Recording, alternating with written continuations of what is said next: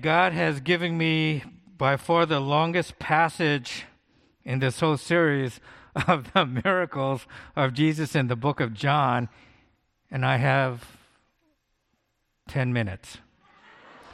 And so, God, if God could feed, over 10,000 people with a few loaves and fish, I think he could do the same thing here. So please bear with me as we go through this, because I do think that it's important. Because if you take a look at, what Annette said, life is just so uncertain right now. As we look at what's going on with Afghanistan, if I just mention that, there's all of these thoughts and emotions that are going through your mind. COVID-19, all I have to say that, and all of a sudden, all of these emotions and thoughts come to your mind with this Delta variant. Then we see these fires that are going on. Then Hurricane Ida that's about to hit the United States. But you know what's crazy about this? Is when we think about all of those things, it's overshadowing the fact that California is running out of water, right? That we are experiencing a drought, a pretty serious drought. And, that in itself is important, but all these other things are overshadowing that, right? And for those of you here who are students I see here, you've got your own things going on at school, right? That you have to face when you go to school. And the list goes on. But doesn't it seem like when you are in pain, when you are in suffering, it just feels like it goes on forever? And we go, God, where are you? Where are you? Why don't you do something? And God, how does this fit in your timeline? Right? As we look, maybe some of us are looking towards the end times and saying, okay, how does this fit here? Where are you? But you know what?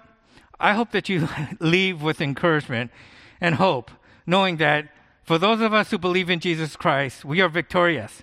We will overcome. That these experiences, as uncertain as they be, as they fill us with anxiety, they will not defeat us. They will not defeat us. Yes, they're not pleasant to go through, but we will not be defeated. That we will be victorious. And one of the things that we're going to see today is that when we are in our pain, in our suffering, Jesus' timing is perfect. Even though he may not show up when we think we want him to show up, his timing is perfect. And so turn with me to John chapter 11, verse 1. And we're going to go through this really quickly. It says, "Now a man named Lazarus was sick, and he was from Bethany, the village of Mary and her sister Martha.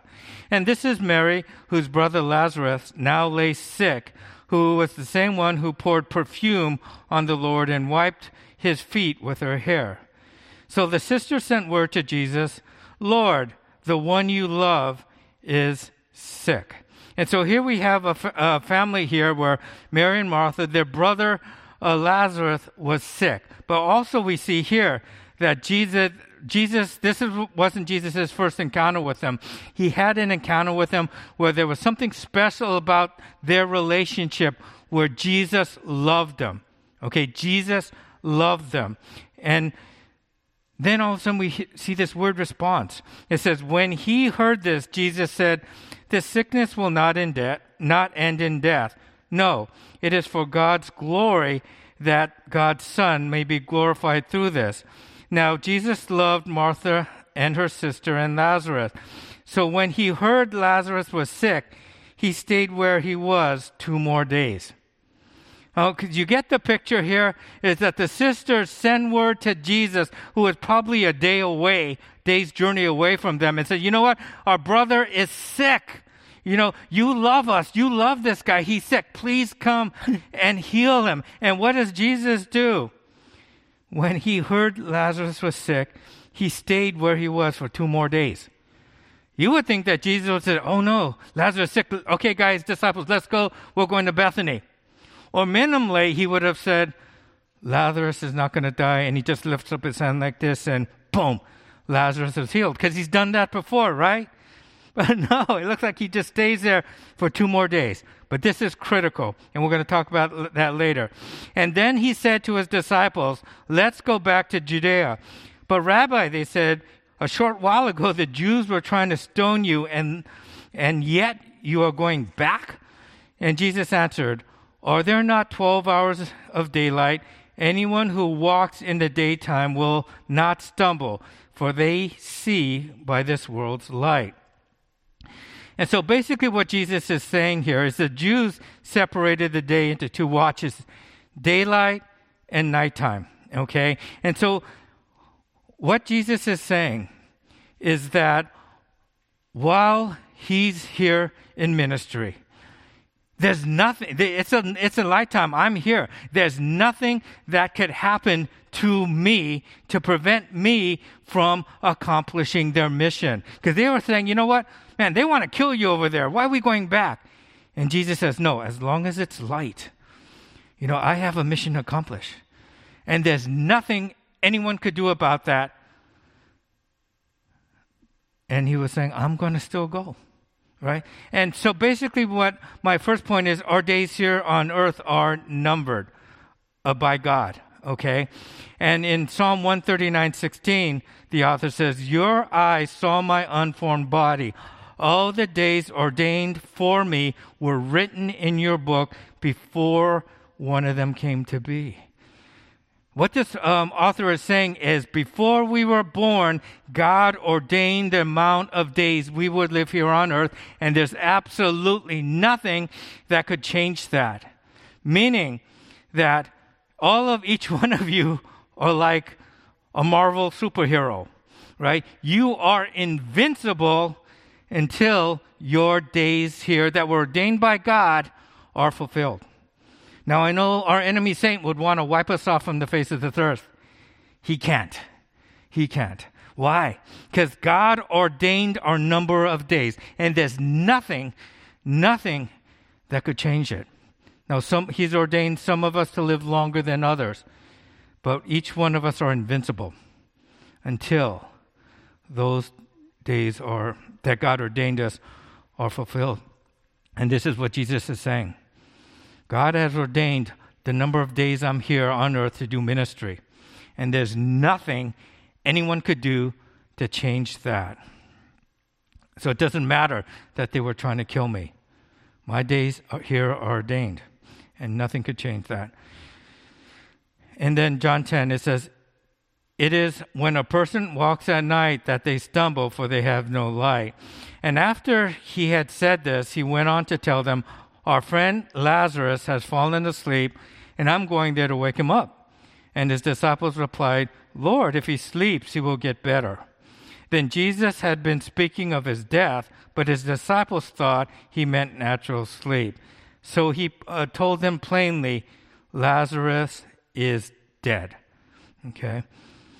But then he goes on to say, and for your sake, I am glad that I was not there, so that you might believe.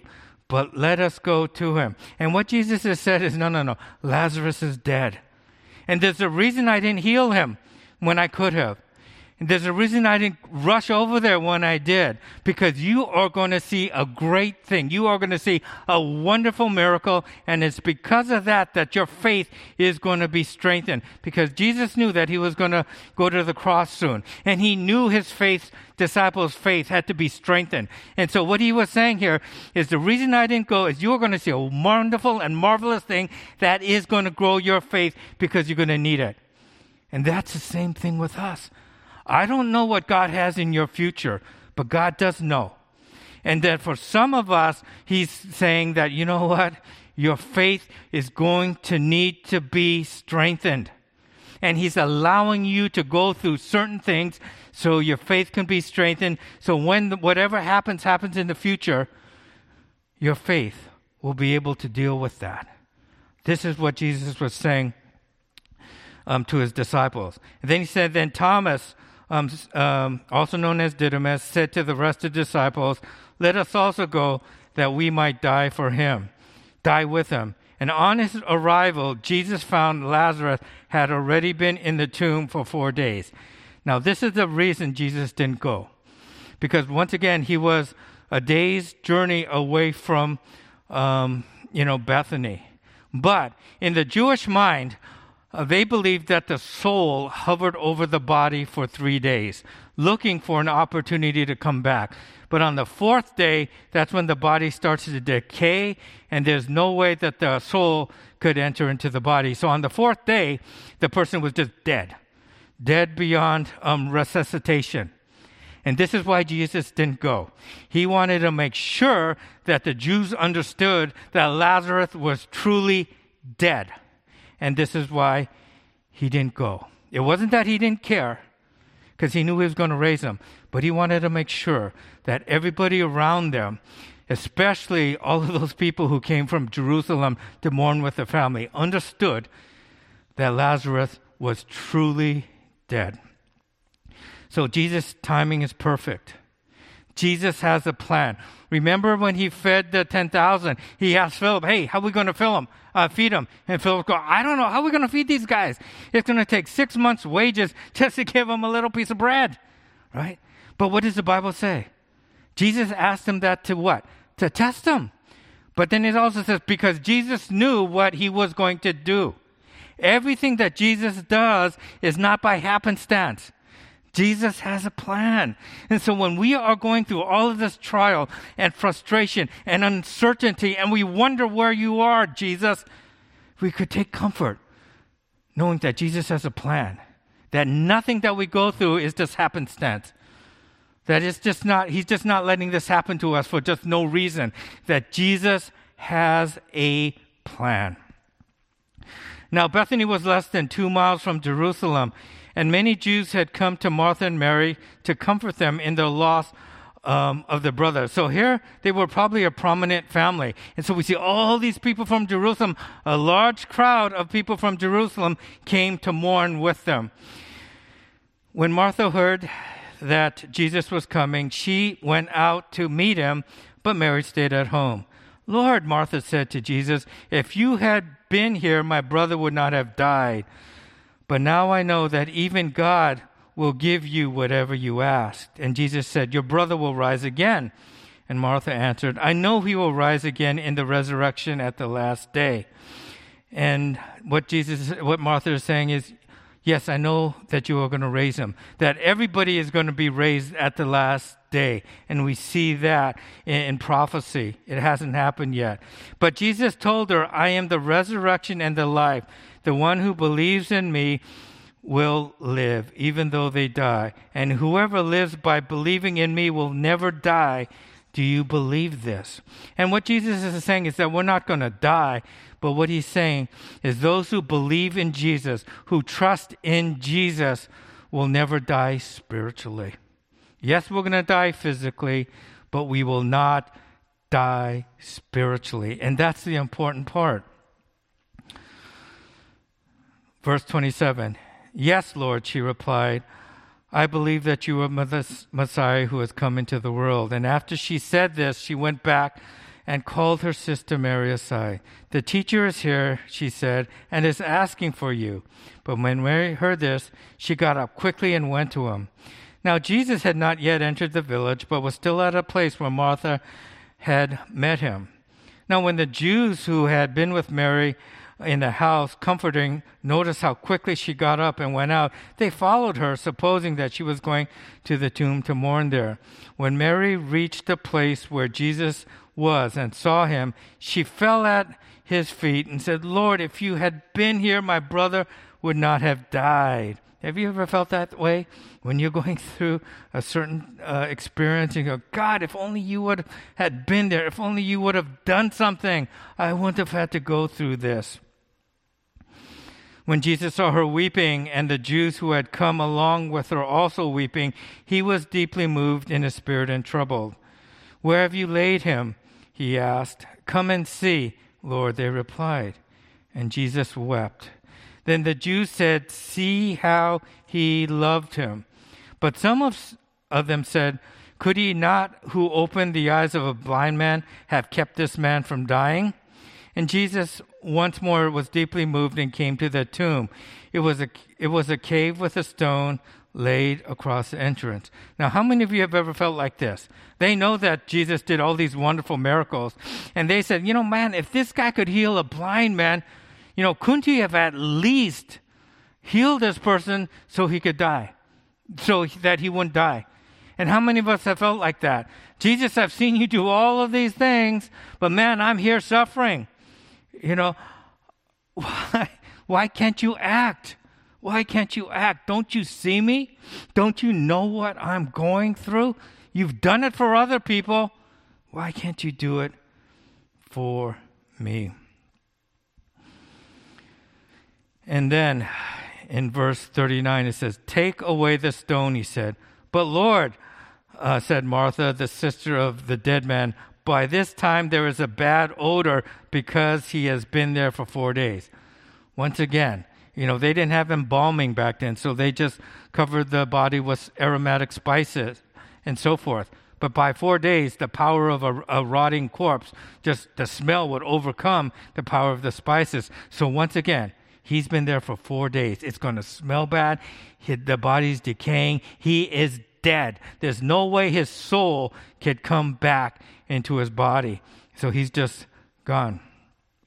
Then Jesus said, "Did I not tell you that if you believe, you will see the glory of God?" So they took away the stone. Then Jesus looked up and said, "Father, I thank you that you have heard me.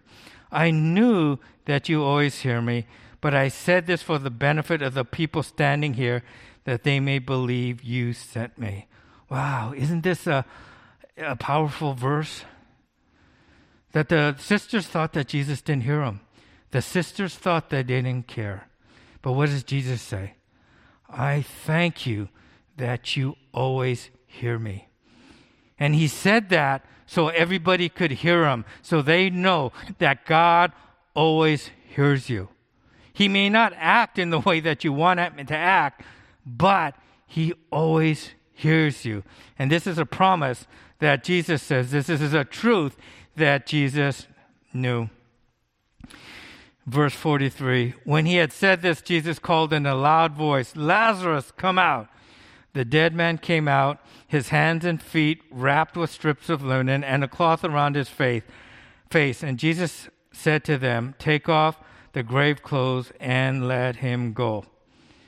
And my last point, I'm going to end this quickly, is God's goals are different than our goals. Mary and Martha's goals were that Jesus come and heal their brother so he would not die. That was their goal.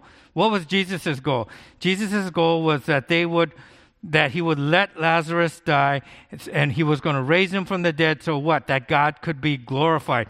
Two different goals. And the problem is, when we self-impose our goals onto God's goals, we will be disappointed every single time. It has to do with expectations.